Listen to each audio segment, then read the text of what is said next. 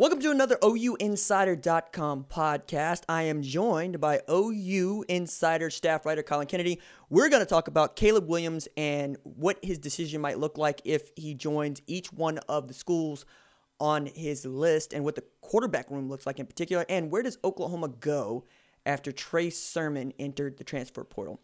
Please consider giving this podcast a 5-star review and rating it, reviewing it. Tell people about it.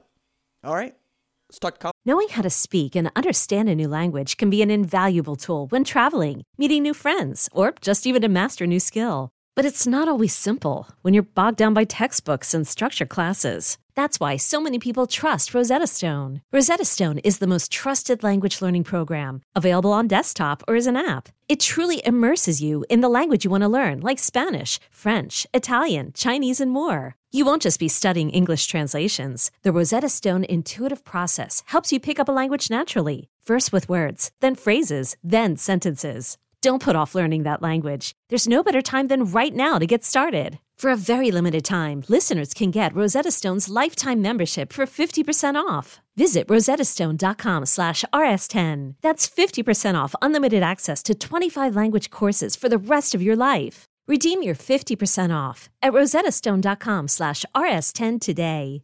Let's start with Caleb Williams' top 5 because recruiting. The man listed Oklahoma, LSU, Clemson, and then Maryland and Penn State as the remaining suitors for him.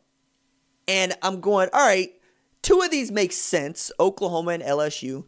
Clemson doesn't make a whole hell of a lot of sense because they have a 5-star quarterback they just took in the 2020 class. And then you take a look at Penn State and Maryland. And I know that we both have thoughts about these, but I'm going to just set the table a little bit. 2020, Penn State finished number 15 in the recruiting rankings. I believe it's 3rd in the Big Ten. And they took a quarterback, dual threat, Micah Bowens, out of Bishop Gorman. 3-star recruit, but feels like he could do the job, but also would not be a barrier for Caleb Williams to overcome, right? This is like Tanner Mordecai coming ahead of Spencer Rattler at Oklahoma. And then Maryland is interesting because Mike Locksley pulled a rabbit out of a hat when he picked up 5-star wide receiver Rakeem Jarrett in this class, along with Josh Jacobs' little brother from my hometown area, Isaiah Jacobs, just like Josh Jacobs. It's a pretty good class, but they didn't take a quarterback, as if they might have known something or wanted to be here in these final 5. And we all know that Gonzaga College High School is in Washington, D.C., which is very much in Caleb Williams' backyard, and he's showing the home state school some love. And knowing that they didn't take a quarterback means that he could probably show up and play right away. I expect Lance Lejeune might have some things to say about that. Those of you that have seen QB1 Beyond the Lights would know that. But Colin, what's your sense of the landscape here? Yeah, I mean, it's really interesting. I'm sure we'll dive into each team and kind of what they have to offer for Williams. But obviously, it's kind of like you mentioned, this to me is the top 2. And it's LSU and Oklahoma towards that top of the mountain for good reason. I mean, when you break down what those 2 do offensively, where they're structured quarterback-wise, moving towards the future, it just makes perfect sense for Caleb Williams to pursue a position at either one of those schools. The other ones, I'm with you. It doesn't make a whole lot of sense to me for Maryland and Penn State to be in the top 5, but at the same time, a top 5 has to have 5 teams, so I understand you got to fill that out the way you want to fill it out. So, yeah, I think this is a really interesting top 5 from him. I'm excited to kind of get into the nitty-gritty of it all, but it was exciting to see him narrow that list down and make this race even more intense as we get closer and closer to commitment time. I think it should be said that he would be the top recruit ever to commit and sign with the University of Maryland. Their top overall recruit is still Stephon Diggs, who's had a really great season, or really great career, I should say, at the NFL level with Minnesota, and then signing a free agent or getting traded, I believe, from Minnesota to the Buffalo Bills. Vernon Davis also there. Yes, sir. But Rakeem Jarrett, I think, is like the 3rd highest commit, 3rd or 4th highest commit in Maryland history. But you look around at who he would be coming in with and who's already going to be there, it doesn't feel awful, but it also does feel very much like you're a turtle in the Big Ten. And I don't know that that's what you want to be if you're a 5-star quarterback, but I didn't think that was what you want to be if you're a 5-star wide receiver. And Rakeem Jarrett showed us all what we knew about that. Yeah, exactly. Obviously, Maryland going into this season as Josh Jackson transferred from Virginia Tech. He's a quarterback that I really liked watching play. I thought he was a good player. I think that the decision to transfer from Virginia Tech maybe kind of caught me a bit off guard, but at the same time, he's going into his senior season, and now that opens the door. But at the same time, you kind of look at what Maryland has in the event that Caleb Williams does not commit. You see Lance Legendre, a redshirt freshman that was pretty highly rated in the 24/7 Sports Composite rankings. I remember him coming out of the New Orleans, Louisiana area, and he was a guy that a lot of people thought had some different opportunities, ended up with Maryland. And now the Terrapins are kind of in a position where they have a youngster that they can fall back on once Josh Jackson leaves following this season. But at the same time, if Caleb Williams does not commit to the Terrapins, which I think we all kind of expect, they have that guy to fall back on. So it's going to be interesting. Josh Jackson's kind of what they have to use in order to reel him in, per se. But at the same time, once his play pans out, you kind of have to see where you stand with him, because it's either Lance Legendre or you roll with Williams on the crazy event that he commits. So as far as the Terrapins go, again, I don't see them as a real threat to the Sooners. I still think that this is a race between Oklahoma and the LSU Tigers. But the way that Maryland's kind of structured their roster, it's almost perfect in the event that they do land one of the state's most highly coveted prospects. Problem I have with Maryland is that if people still think of you as a basketball school, you're a basketball school. There's no shame in that.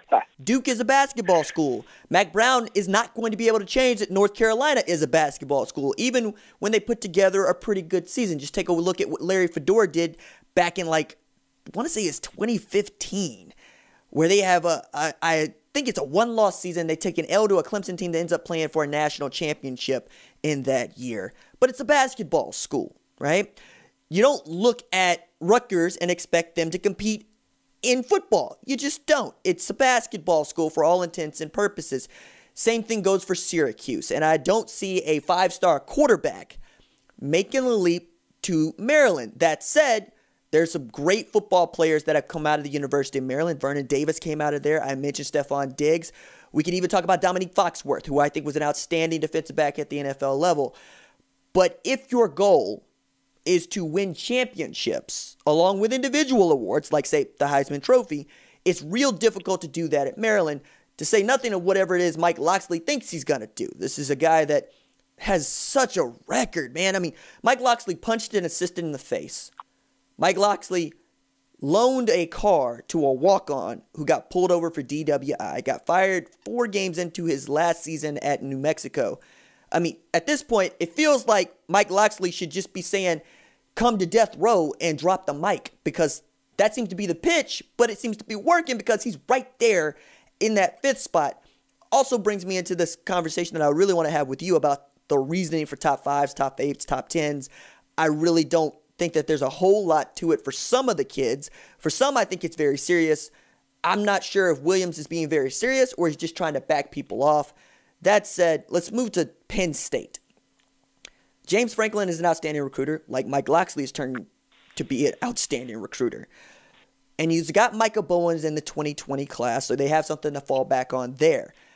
But when I look at wide receiver, I don't see much. You know, you got an opportunity to have some really great tight ends. I love Noah Cain. I've liked Noah Cain from jump. People have said really great things about Journey Brown, and we know that Penn State's probably going to be good defensively. But Penn State competing in the Big Ten, specifically in that division that has both Michigan and Ohio State in it, feels difficult. It doesn't feel like you're going to get a whole lot of help. Does that strike you as the kind of situation that Caleb Williams would want to be in? Yeah, I don't think so. I don't think that Penn State, again, is a fit that really makes sense. I mean, ideally in this situation, Penn State would somehow pull this off. And again, they kind of have the Maryland plan right now. Sean Clifford's going into that senior season, and he was a pretty good quarterback. But then they have some younger guys on the roster that can fill in if Caleb Williams explores other options. But kind of like you're mentioning, Penn State isn't necessarily known for a ton of premier skill position players on the perimeter. It's obviously a running back school over the past recent years. And I'm with you. Noah Cain, incredibly talented player. When he was at Denton Guyer for that short span before going to IMG, I heard about that guy almost every single week. And so now I understand that Penn State gets that qualification because of maybe the atmosphere or the prestige of the university itself. But I think you bring up a great point in that the Nittany Lions don't necessarily have the tools or weapons around Caleb Williams to really sell to him that would exceed expectations set by the Oklahoma Sooners or the LSU Tigers. So, yeah, Penn State to me is not necessarily a top-tier contender for the reason you're bringing up. But again, it's really all about narrowing down schools, and I know that Penn State has pushed hard for his services. I look at Clemson, and I think of the NBA, right? I think of the Golden State Warriors. I think of 2010 Miami Heat. I think of a team that was not good for a very long time that got one great change agent and followed it with another and another. And I look at Caleb Williams and I say, you could be that change agent. You could be Steph Curry. You could be Kevin Durant. You could be LeBron James.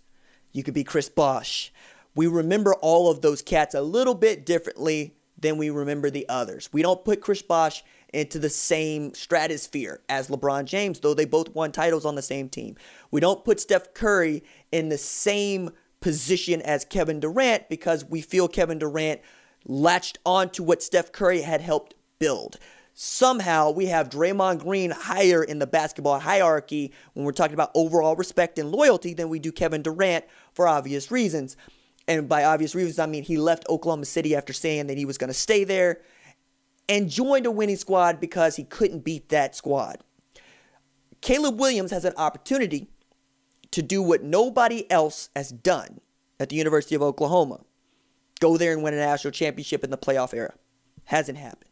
You go to Clemson, you're joining a 2010 Miami Heat. You're joining a Golden State Warrior squad. There's nothing wrong with that. You can win championships. You could be great. You're also going to be behind DJ Uiagalelei, who we all think is going to be the starter just as soon as Trevor Lawrence admits he's going to go into the NFL draft in 2021, and you'd have to wait your turn there. You could end up Chase Bryce. You could end up Hunter Johnson. You could end up Kelly Bryant. I don't think that's what you want to do. Whereas with Oklahoma and with LSU, there's this gap in players that are in your same level and players that are not. That's the reason Clemson doesn't necessarily fit for me. I don't think you want to be Kevin Durant. I think you want to be Steph Curry. Am I wrong here? No, I think you're definitely onto something. And I think that's part of the intrigue for Oklahoma over a Clemson is the fact that you can come in and be that quarterback at a quarterback prowess type of school that eventually got that program over the hump and won the national title. If you do that at Clemson, yes, it's an accomplishment. But at the same time, as we've mentioned, the Clemson Tigers are absolutely stacked talent-wise, and they're going to be in the playoff race for a while and probably contending for national titles. The other thing, you mentioned it, the DJ Uiagalelei situation, it's intriguing to me because, yes, Trevor Lawrence is going to his junior year, DJ's going into his freshman year, but at the same time, I'm also kind of curious. I obviously don't know what plans that Dabo Swinney and his staff have for DJ. But at the same time, the option is on the table if they so choose to redshirt him and give him essentially a clean slate once Trevor leaves. So keeping that in mind, that could even further delay Caleb Williams' eventual taking of the field. And so for me, if I'm not entirely sure what the course of action is for someone else's future that can directly impact mine, I would be hesitant to take faith in what would happen for me. And so that's why, all things considered, the Clemson Tigers are, again, not necessarily towards the top of the list, in my opinion. It's just, again, in the event that you go to this squad and you do join a talented team, even at that point, you don't necessarily know how involved you'll be with that stacked squad. DJ showed up and became Joe Burrow in their preparation for the national championship game. I think they're going to redshirt him in 2020 because that's what you do, and you will have that luxury. But I very much believe that at 6'5", 253, moves well, has an absolute cannon for an arm, hits 95 on the gun from 60 feet, 6 inches away. He's your plan at quarterback. Would you like to add Caleb Kelly? Absolutely. Or Caleb Williams? Absolutely. But I really believe that this is down to LSU and Oklahoma. So in talking about LSU and Oklahoma and the quarterback rooms and such, let's start with LSU because I think we're all a little bit more familiar with Oklahoma and we'll get to them. LSU probably going to start Miles Brennan at quarterback, who's been waiting his turn patiently, set records in Mississippi. Behind him, Peter Parrish was supposed to be there. He'd been removed from the team since January. Folks around the program believe he will rejoin the team, but he is not a polished product by any means. He's a dual threat guy like you read about with tremendous upside. And then you're looking at TJ Finley, who's another project guy. Might be 6'6", 6'7", about 260 pounds with a cannon for an arm, but again, not polished a product. And then Max Johnson, Brad Johnson's son, who didn't throw for a whole bunch of yards coming out of high school, but feels like a much more polished product and could end up being the backup to Myles Brennan, even if Peter Parrish comes back. That said, Myles Brennan hopes to have a great season this year and then go on into the NFL.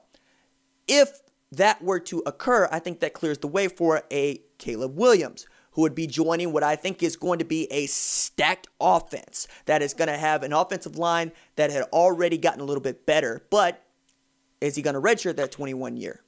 That's interesting, because right now, I would take Caleb Williams ahead of Max Johnson, TJ Finley, and Peter Parrish to play right away. If that's on the table for him, wouldn't you think that gives LSU an advantage here? I would say so, absolutely. I mean, when you consider the recent success, obviously beating Oklahoma in the playoff and then going on to winning a national title in convincing fashion, that factors into a decision for sure. And then when you look at that quarterback room that you so accurately broke down, it pans out perfectly to where Caleb Williams could easily have the opportunity to step right in and start as a true freshman for a university like LSU that is not only one of the most rabid fan bases in all of college football, but at the same time, they're recruiting at such a high level. It's a high-energy program. The facilities are strong. I think you point out something that's very accurate, the fact that LSU is kind of trending in the outward direction, and I think a lot of people have just kind of sat there assuming that because of what Oklahoma's accomplished specifically at the quarterback position, that Williams would lean towards LSU or Oklahoma. But at the same time, LSU is still very much a real contender if they continue to pursue him down the stretch. So I think it's very fascinating how it'll pan out. I think the big thing, obviously, is Joe Brady leaving, Scott Linehan coming in. I think you and I both know, as a personal Dallas Cowboys fan, I am not the biggest Scott Linehan guy. And so keeping that into consideration, I'd like to see how that changes the LSU offense going into this season and how that impacts Myles Brennan's career. But at the same time, I still see LSU as a very real threat to Oklahoma moving forward, and for the reasons that you point out. I'm with you on the Linehan thing. As you know, I would be remiss if I did not point out that with Matthew Stafford and Megatron, I might add, had a 5,000-yard passing season as offensive coordinator at Detroit about 10 years ago. And he's supposed to be the passing game coordinator. The guy that's supposed to be calling the plays is Steve Ensminger. But you bring up a good point with Brady. And what I thought was a really good point with Burrow, because Williams took an extended visit to Oklahoma in March. We know this. He also took an extended visit to LSU in November when they were playing football, when Joe Burrow was very much going to win the Heisman Trophy, and when they were skull-dragging people. We're talking about dropping 50 on Texas A&M and giving up just 7 en route to a 6,000-yard passing season for Joe Burrow. 60 touchdowns, 6 interceptions. They have shown they can take a guy who might have been second string at Ohio State, third string at Alabama, and turn him into not just a Heisman winner and a program changer, but a national champion quarterback. Now, what does Oklahoma have to offer in all of this? Well, Rattler, you hope, right, is going to be going into his final year at Oklahoma if all things go the way that they should, just as Williams would be getting there, so that you would have that tutor-mentee relationship going on. We'll figure out what goes on with Tanner Mordecai. I'm sure Oklahoma, Lincoln Riley would love to have him on, but I wouldn't bet on him finishing his career playing football at OU at this point. I'd also take a look at what Chandler Morris decides to do, especially if his dad gets a head coaching job, if Auburn goes on a tear. Let's say they win the SEC West and win an SEC championship game, and then that man gets to go do something else. Maybe he would want to take his kiddo with him. However, what do you have to sell if you're Oklahoma? You don't have a national championship that you could sell. Not in the Riley era. You're holding 3 L's in the college football playoff era. 3 Big 12 championships, but 3 L's in the game that all of us believe matter. You can sell, hey, We're going to be very polished at the skill positions. We're already always going to put up a bunch of yards. We're getting better with the defense. But you'll have the mentee-mentor relationship with one Lincoln Riley. And that, if you are really thinking about this from a what can I do for myself situation, there isn't a better place to be, because that man put 2 Heisman winners on the podium, 3 finalists, 4 finalists in 4 years. We're really getting after it. Or 4 finalists in, 3 years? 5 finalists. 5 finalists in 4 years. Dede Westbrook, Baker Mayfield, Kyler Murray, Jalen Hurts. That's 5 and 4. All right, so 2 winners, 2 number 1 overall picks, and he's been the guy for every one of them. That's something LSU can't say, right? LSU can't say that the guy that got them to the Heisman Trophy, Joe Brady, because Steve Ensminger was there, right, is still there. I wonder if that factors in. And let's add into this, he's still planning to take another trip to LSU and possibly another official to Oklahoma. Yeah, that's the biggest thing for me that separates LSU and Oklahoma. I still feel like Oklahoma is the clear-cut front runner in this race for the reasons that you point out. I think that what really speaks for itself is the back-to-back number 1 overall picks, and then what those number 1 overall picks went on to do in the National Football League. Yes, I understand that Baker Mayfield had an off year last season, but at the same time, we're also talking about a guy that once he was inserted in his rookie year into the Cleveland Browns starting lineup, he lit that thing on fire. And so it's not only the accomplishments that take place in the collegiate game, but it's the fact that you're set up for success following your days in an Oklahoma uniform. And so that's why, to me, Caleb Williams is so intrigued by the Sooners, is because it's pretty clear and dry the fact that Oklahoma, if you want to be an NFL quarterback right now, that's the place to be. And so it's really how much do you value that moving forward. For that reason, I think it's LSU and Oklahoma. But then you bring up exactly what I would bring up as well. The fact that Joe Brady is gone, that's the guy that really flipped the switch. That's the guy that really helped prepare Joe Burrow for an NFL caliber offense, forced him to execute it. The next thing you know, took him to astronomical heights. And so for that reason, that kind of leaves more of a question mark in LSU's ballpark, whereas right now, I mean, Lincoln Riley is Lincoln Riley, man. He's still running the show. And so you want to go play for Lincoln Riley and then eventually go have success and maybe be the number 1 overall pick and secure a bag, hey, man, I tip my cap to you. And that's why, for me, I think that's what's running through Caleb Williams' head, and that's what makes Oklahoma the clear-cut leader at this stage of the race. It's that great philosophical question. Do you want to make money? Do you want to win championships, right? Yeah. One you have some control over, the other one you don't. It's so terribly hard to win a championship, even at the league level, because so many things have to go your way. I mean, even just take it apart, Oklahoma's last season where they won a Big 12 title. You got to come down from 25, right? You're 25 down against Baylor on the road. You lose that game, you're not playing for a Big 12 championship, possibly, right? You're talking about taking an L to Kansas State on the road, one you didn't expect to take. So many things have to go well just in your conference to win a championship, whereas your own development, you have more control over that, right? Injuries happen, we get that, but you have control over how you perform. And there's nothing, I think, that is more important to me than being able to put my hands on the ball and direct where it's going, as opposed to I can't play defense, man. I can't catch these passes. I can't make sure that the play calls are right. I can only take care of myself and then have faith in others around me. So it'll be interesting to see what that looks like. I want to pivot from Williams to the running back room at Oklahoma, because we know that Trey Sermon is now committed, headed to Ohio State. He's going to answer their biggest question mark, and Ohio State is going to be right there in the mix for a college football playoff spot, we think, heading into this summer. But looking at what OU is returning, Kennedy Brooks, Ramondre Stevenson, suspended, TJ Pledger, Marcus Major, Seth McGowan, I kind of think that they're up a creek here, Colin, and I get that I'm getting loudly yelled down or yelled at by folks for saying this, but you don't return more than one guy that's ever rushed for 1,000 yards in his career at OU.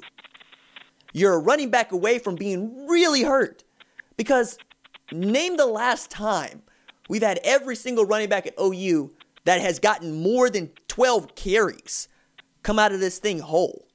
I mean, Marcellus Sutton broke his leg. Rodney Anderson had his issues going all the way back to when he first arrived on campus. Trey Sermon blew out his ACL last year. At this point, it almost feels like it's Kennedy Brooks' turn, but he's been indestructible as of late. Are you at all worried about the running back room at OU?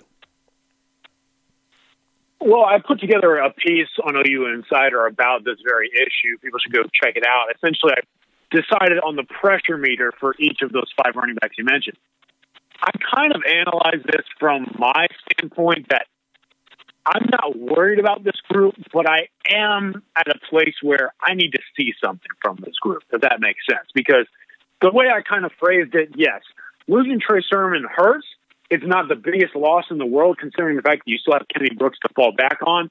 But now it's all or nothing because you don't have that crush to fall back on. In the past, yes, Sermon got hurt and this running back room adjusted, but at the same time, Stevenson's going to be suspended. Pledger hasn't necessarily received the play time that I think he expected coming into college.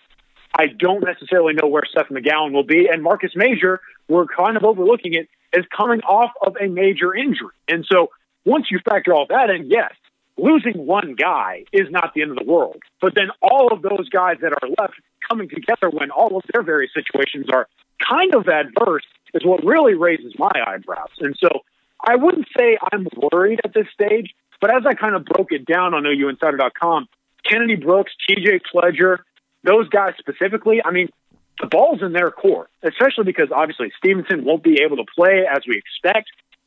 Marcus Major, who knows what his status is going to be, although this kind of spring practice cancellation may be able to help him progress a little bit further in terms of rehabilitation. And then Seth McGowan, by all accounts, has been impressive in off-season workouts and such, but at the same time, playing the actual game of collegiate football and working out in a gym are completely different animals. And so that's where I am more intrigued by this running back room. They lose one guy. They still have 5, but those 5 guys weren't exactly in positions that made you so comfortable going into the season. And so how will they prove themselves going into next year? I'm very excited to find out. Marcellus Sutton breaks his leg. Rodney Anderson blows out his knee. You're looking at a banged up Trey Sermon to a degree. At one point going into, I want to say it's the Big 12 championship game, even headed into the college football playoff game, we were all talking about Marquise Brown's ankle when we probably should have been talking about how much wear and tear was on these running backs toward the end of the 2018 season, right? And also wanted to mention that, I mean, remember Kennedy Brooks got banged up in the Big 12 title game last year. Right. And was not terribly effective, right? Now, looking at how much OU runs the ball, because it's really about a 55-45 split there. And looking at how much they rely on having a guy to play that closer role and really to take over games and to be the counterbalance to the starter. I'm intrigued to see which one of these guys has an opportunity to be the counterbalance to Kennedy Brooks, because I believe he's going to get the bulk of the carries to start. But can Seth McGowan emerge? Will Marcus Major be healthy? Is TJ Pledger even built for this kind of punishment in the third and fourth quarter when we know that Riley has really one speed once he gets a 3-touchdown lead? Let's call it 18 points. He wants to run the ball. And the guy who was great at that in 2017 and 2018 is now headed to Ohio State. The guy that probably should have been doing that in 2019 is now headed to Ohio State. And you don't have a Jalen Hurts kind of quarterback in that you can just trust him on a QB power play, right? You don't want Spencer Rattler running out there like Jalen Hurts. You don't want Tanner Mordecai running out there like Jalen Hurts. And what's more, you're looking at Jeremiah Hall. You're looking at that guy as your emergency tailback. No shade to Jeremiah Hall, but there's a reason why he's a fullback. So in a doomsday scenario, I don't know that you can even run the ball effectively, because I know that we don't put a lot of emphasis on running backs, especially in this day and age of analytical football. But you still need the bodies, man, and you still need guys that know what to do in between those tackles. Yeah, exactly right. And I think what really hurts them is the guy that's probably best suited for that closer role is likely going to be sitting out a few games. I mean, Ramondre Stevenson is easily the body type and running style that can replace Trey Sermon, but we all know what he's facing moving forward. And so I think you bring up a point that we also have to discuss when it comes to this running back room, because it's incredibly intriguing to me.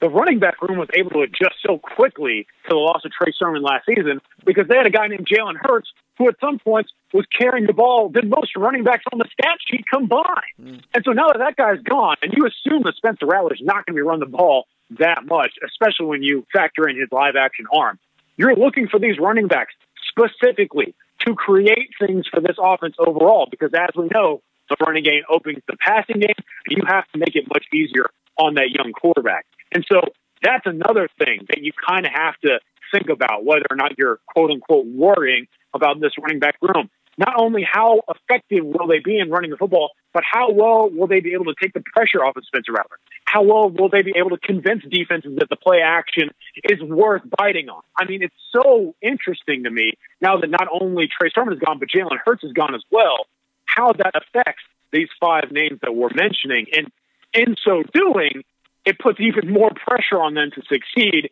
And that's why going into the 2020 year, I'm so interested in what Kennedy Brooks and these guys can do from that perspective.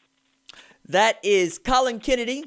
Check him out on the Twitters at @CKennedy247. That's CKennedy247. Read his work on OUinsider.com, where you can read great pieces like the one that he mentioned, where he put a pressure meter on each one of these tailbacks. We'll have more to say about Caleb Williams. We'll have more to say about Alex Grinch's defense. Lots of recruiting updates that are going on, even in this very weird pandemic period. Colin, thanks so much for taking time, man. Always fun, my man. Let's do it again. All right, brother.